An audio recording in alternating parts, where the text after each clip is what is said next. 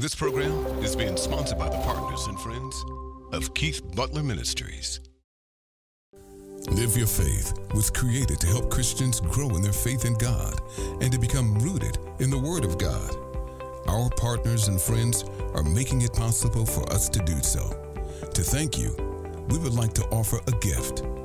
With a donation of any size, you will receive this pre-selected book of the month, Praying at a Higher Level. Please visit www.keithbutler.org and click the banner at the top to receive your gift. Today on Live Your Faith. Now, you open the Bible, it don't fall to that. What happened? You were a baby Christian. And so you were a baby. God would treat you, help you along. But he expected you to grow. He expected you to mature. And he would not continue to treat you like a baby when you got grown pants on.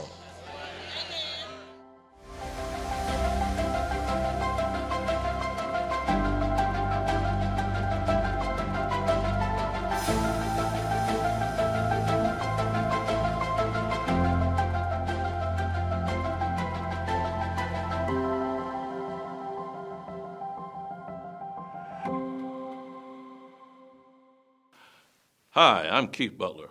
Welcome to Live Your Faith broadcast. This broadcast is about your getting the Word of God in a way you can understand it and use it in your daily life. Romans 1:16 says the Word of God is the power of God to all deliverance. So let's go to the Word and let's walk in deliverance in Jesus' name. Now, I've been ministering on the subject of how things work. Why are you teaching on how things work? So you know how things work. Amen. Giving you enough of a understanding so that an individual can fully appreciate what God's word says about this matter. Now, of course, we've looked at all the different laws of God, and we know that word pneumos in the Greek, the word law, praise God, principle, hallelujah. We know something in Scripture is called law because it works every time. We know that Romans 3:27, I've covered with you further, the Scripture tells us there is the law of faith. We know the Greek word for faith is pistis. We know, it's the name of our Bible schools we have around the world. Amen. And that pistis particularly means trust. Okay, it means belief. It's to rely on, it's to be assured on, praise God, all that. When you talk about faith, praise God. So there's the law of that. We know that Hebrews 10:38 also told us, we looked at, it said that just means those who are born again. The just shall live by faith. What he didn't say was not that to just use faith. He said that to just live by faith. And I told you the actual Greek around that means that they have a lifetime and a lifestyle of trust, confidence, belief, and assurance upon God and his word. And then also we've looked at James 1:22. It said, be doers of the word and not hearers only, deceiving your own self. So if a man be a hearer of the word but is not a doer of the word, it says he's like a man who beholds his face in the glass, forgetteth what kind of man he was. Amen. But whoso looketh into the perfect, talking about the Bible, perfect law of liberty, but continueth therein, that man to be blessed in his deed.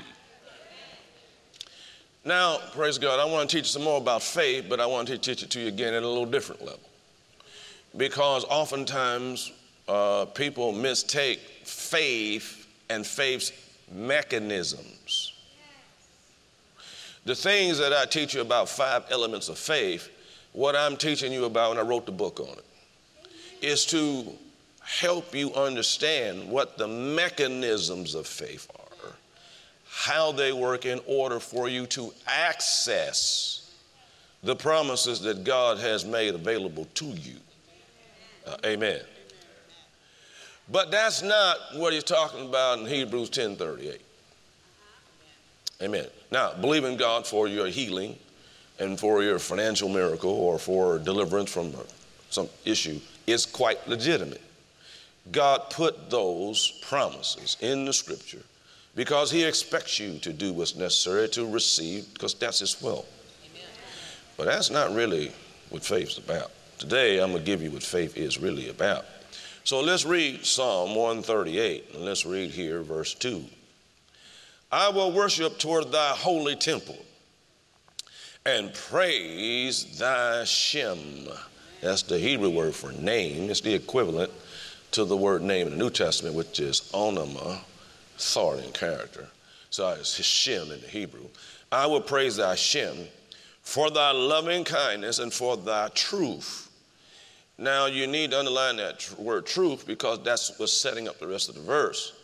For thou hast magnified or made large thy word above thy name. And so God and his word are inseparable. If you're talking about God, you are talking about his word. And if you're talking about his word, you are talking about God. There is no difference between the two. So when you understand that, then rejection of any part of the word of God is a personal rejection of God himself. Remember what Jesus said in Matthew 24:35. Jesus said that not one jot or tittle of the words will pass away. He said heaven and earth will first. See, so God has magnified, and so if you're talking about the word, you're talking about God, you're talking about the word, and there's no difference, no error, no nothing between those two.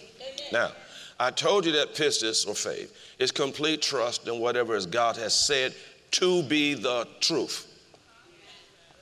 Therefore, the Bible then is the most important book to mankind. And the Bible is hated by those who hate God, who hate God's rules, and who hate God's methods. Now turn to Genesis chapter 1. Can I get 3 hallelujahs to get started? In the book of beginnings, Genesis chapter 1, we'll read here with verse 1. Praise his holy name. Thank you, Jesus. In the beginning was the Word, and the Word was God, and the Word was with God. Amen. Now, verse 2 is where I'm going. And in verse 2, it says this, that the earth was null and void, and darkness was upon the face of the deep, the next verse says, and then the Spirit of God moved upon the face of the waters. Now, the earth being null and void is what? Darkness. Is what? Chaos. The earth, before God spoke his word and straightened it out, was total and complete chaos. How does God deal with chaos? Well, you read the rest of chapter 1. And God said, like being, God said, firmament being, God said, amen. In other words, what straightens out chaos, what brings order, amen, is the word of God. The word of God removes chaos, and it brings order. Any system in the earth operating outside of the word brings disorder and chaos. Now, praise the Lord, turn to Exodus, since you're nearby. Exodus chapter 17. Let's read a little bit about Moses here for a moment. We'll read her in verse 5. The Lord said unto Moses, go on before the people, take with thee the elders of Israel and your rod, wherewith you smote the rivers that's in thine hand, and go. Behold, I will stand before thee there upon the rock of Horeb. Thou shalt smite or hit the rock, and there shall come water out of it that the people may drink. Moses did so in the sight of the elders of Israel, and we know what happened. Water came out of the rock enough to quench the thirst of nearly 3 million people. Then if you go to Numbers later on, here's another situation that takes place where the people are also complaining again because they're thirsty. Amen. And in verse 7, the Lord speaks unto Moses again. He said, take that same rod, gather thou the assembly together, you and Aaron thy brother, and speak, underline. Speak ye unto the rock before their eyes, and it shall give forth his water. Thou shalt bring forth to them water out of the rock, so thou shalt give the congregation and the beasts drink. Moses took the rod from before the Lord as he commanded him, and Moses and Aaron gathered the congregation together before that rock and said, Hear now, you rebels, must we fetch you water out of this rock? And Moses lifted up his hand, and with his rod he hit the rock twice. But what did the Lord tell him to do? He said, speak to it. He said, I didn't tell you to hit it. And the water came out abundantly. The congregation drank, and their beasts also. And the Lord spake unto Moses and Aaron, because ye believe me not. Now hear what God said. Because ye believe me not to sanctify me in the eyes of the children of Israel, therefore you shall not bring this congregation into the land which I've given them. Whoa. Now, first of all, God told him, yeah, you take the rod in your hand, but I want you to speak to this time. Don't hit it. Moses hit it. He didn't hit it once, he hit it twice, and God told us why he did it. He did it, praise God, because he wasn't sure that if he spoke to it, he'd have the same result. And then he hit it twice, because the first time, I guess nothing seemed to happen. And he hit it the second time, amen. God was not pleased, but he wanted to bless the people with the water. So he provided them with the water, but he had a discussion with Moses. And he told Moses, now you don't get to go into the promised land after all that Moses went through. Think about that. I mean, Moses in the burning bush, Moses before Pharaoh, Moses and the Red Sea parting, and now you don't get to go into the promised land? Nope. Why? Under much is given, much is required. See, I talked about mercy several weeks ago, and God said, he said, I will have mercy on whom I will have mercy, and I will not have mercy on whom I will not have mercy. He reserved that to himself. Amen. And so, amen. When you remember when you first got born again, and you opened up the Bible and it fell right to the scripture you needed, and all of that. Y'all remember that? What he said. Now you open the Bible and it don't fall to that. What happened? You were a baby Christian. And so you were a baby. God would treat you, help you along, but he expected you to grow. He expected you to mature, and he would not continue to treat you like a baby when you got grown pants on. I told you there's a problem, you know. I mean, I got grandchildren that's 1 year old, you know. I don't mind changing her diaper. She's 1. I don't mind changing her diaper at 1, but I ain't changing her diaper when she's 18. Right? You expect it's going to be growth. Moses is accountable to God, and God said, I expect you to believe me, and you don't, just because things change methodology, just because the method changed, what's that got to do with my power? So Moses is not going to get to go to the promised land, and this is the reason why, but there's also another reason why he didn't get to go in. Turn to the book of Numbers chapter 14.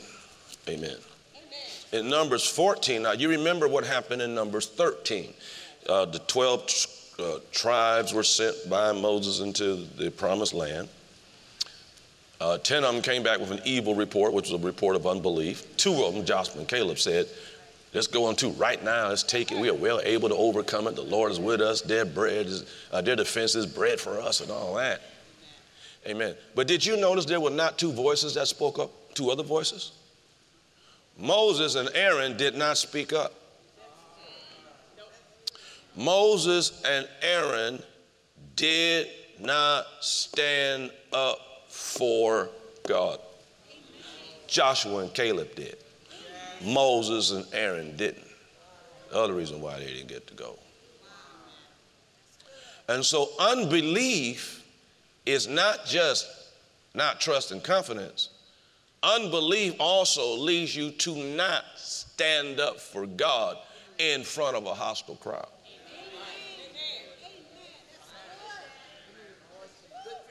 Now, praise God. Living by faith. Remember Hebrews 10:38 said, the just shall live by faith. I didn't say the just shall use their faith here. He said the just shall live by faith. Living by faith is this. It's adopting God's values and views of the world rather than man's humanistic systems. In fact, one of the names for God's system on the earth is found in Matthew 6:33. It says, seek ye first the kingdom of God, and all these things shall be added unto you. God has a system. That system is also called the basilia of God. The basilia of Theos is called, praise God, the kingdom of God, a system. What you've already learned now, me teaching on this, is that there's a system that God has laid out, and it's up to you to learn the system, to then operate the system. Hallelujah. Because he is the God of order and not a God of disorder. I remember when I first opened this church and I still run it the way I used to run it 40 years ago. I haven't changed. And people criticized me. They said, he runs that church like a business. I said, well, what else am I supposed to run it like? Am I supposed to run it with disorder? This is God's stuff. I mean, God don't have no disorder. Hello, somebody. I thank God my eyes are not here, and one here and none in the feet, and yours be in your chest somewhere. I mean, God has a system and way of order. Come on now. So so Satan knows all this. So when you hear God's word, Satan will immediately challenge the word that you hear. Why? Romans 10:17 says, so then faith cometh by hearing, and hearing by the word of God. You know that. Amen. So the word is the basis for all faith. And remember what Mark 9:23 says. It says, all things are possible to him that believeth. Now Satan knows that. So Satan knows if these folk get to walking by faith and then they learn how to use their faith, there is nothing I can do to stop them. And so Jesus told you about the parable of Mark chapter 4. If you don't know Mark chapter 4 by now and you've been around me, I don't know what to say to you. If you've not read that parable of the sower, Jesus talked about there were 4 different types of ground in short. Okay, amen. All these were people, praise God. And every one of them heard the word. Amen. But there were 5 instances with 4 people. The first one, they heard the word, but they didn't receive it. So Satan didn't have to do anything. That's people that go, I hear, but please. And so they go on. The second group heard the word, and Satan didn't challenge them with, as the scripture said, affliction, which is pressure through all kinds of circumstances coming against you. And then the next one was persecution. That's when God takes people, groups of people, amen? He takes people and he uses people to try and make you back off that word. He uses people against you. And the word said there in Mark chapter 4, of course, if you follow me, just 13, 14, 15, 16, 17, 18, 19, and 20, I'm talking about in Mark 4. And it said over there that they became offended because of that pressure by circumstances and people. And they became, that word offended means, in the Greek is scandalizo. They became people who backed up, quit, even became tempted to sin. That's what happened to them. See? So Satan does this because he knows, amen, walking by faith. If I let them walk by faith, they will power through whatever circumstance. They will just power through whatever people get in their face about. They're still just power with God. He knows, he said, I got to crush them before they get strong enough to do that. The third one was cares of this world. That word cares is merimna in the Greek, and that's the word distractions. And so if he couldn't stop you with the power game, then he'll find something else to get your interest. There's anything to keep you from your focus being on the word of God. Get your focus on race, get your focus on money, get your focus on people, get your focus on something else, whether it's government. He get your focus off of what God said and get distracted from the word. So then, since faith comes by hearing by the word of God, well, the next one was deceitfulness of riches, not riches, but being deceived by that. And what that is a person who doesn't believe that God really can meet their need.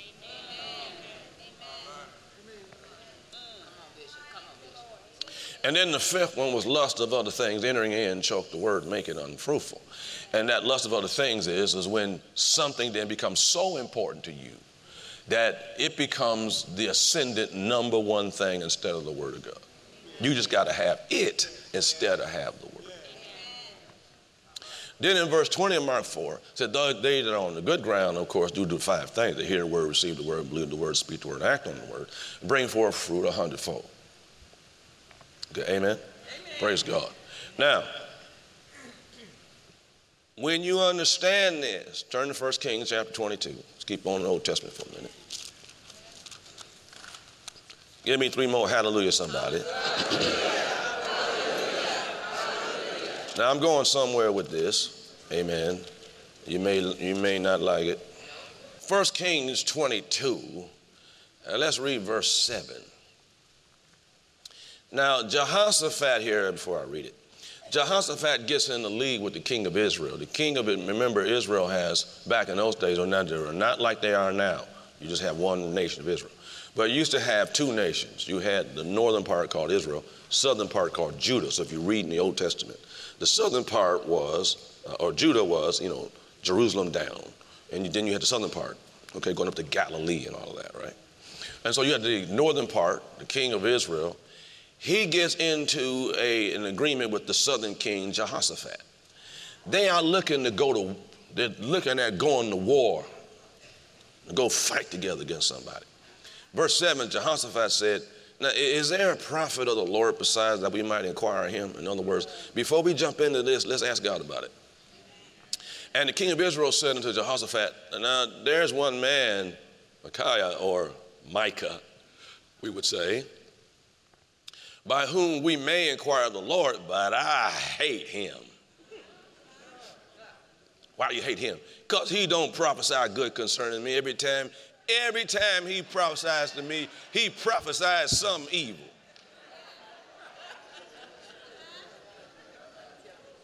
Now, the reason why, by the way, every time the king of Israel got prophesied to by Micah was because the king of Israel was evil. And he refused to change his evil ways. So every time he called for Micah, the Lord would call him out through Micah. He came to a place where he confused God and the man. So he focused on the man instead on God's word given to the man. And he said, I hate the man. But what he didn't understand was he was hating God. Well, so verse 9, king of Israel gets an officer and sends him down there and save time. And so that messenger gets down to verse 13 where Micah is. And he said, now look now, all the other prophets, they've all said to the king what he wants to hear. All the other prophets said, go ahead, king, you're going to win, you can go to war. Now, Micah, I'm telling you, you better line up. That's what it is, read the story. He said, you better line up and you better say the same thing. Micah said, we'll see. So they get in front of the king, and finally the king says, they got the 2 kings there. And finally the king says, all right, Mike, what you got to say this time? And Mike said, oh yeah, you're going to win the battle. And the king says, it must have been the way he did it. He said, I told you stop playing with me. Just tell me what you got from God. He said, you're going to get your butt kicked if you go down there. That's what he said. I'm just putting it in the Detroit language. But he said, if you go down there, you're going to get your butt kicked. Verse 18. And the king of Israel said to Jehoshaphat, didn't I tell you that he prophesied nothing good concerning me? Every time he sees me, he's prophesying something. Now, the reason why God had the prophet constantly say something to the king of Israel that seemingly in the king of Israel's view was negative was because God loved the king of Israel. And he wanted the king of Israel to get straightened out. And the only way he was going to get straightened out was from the word of the Lord.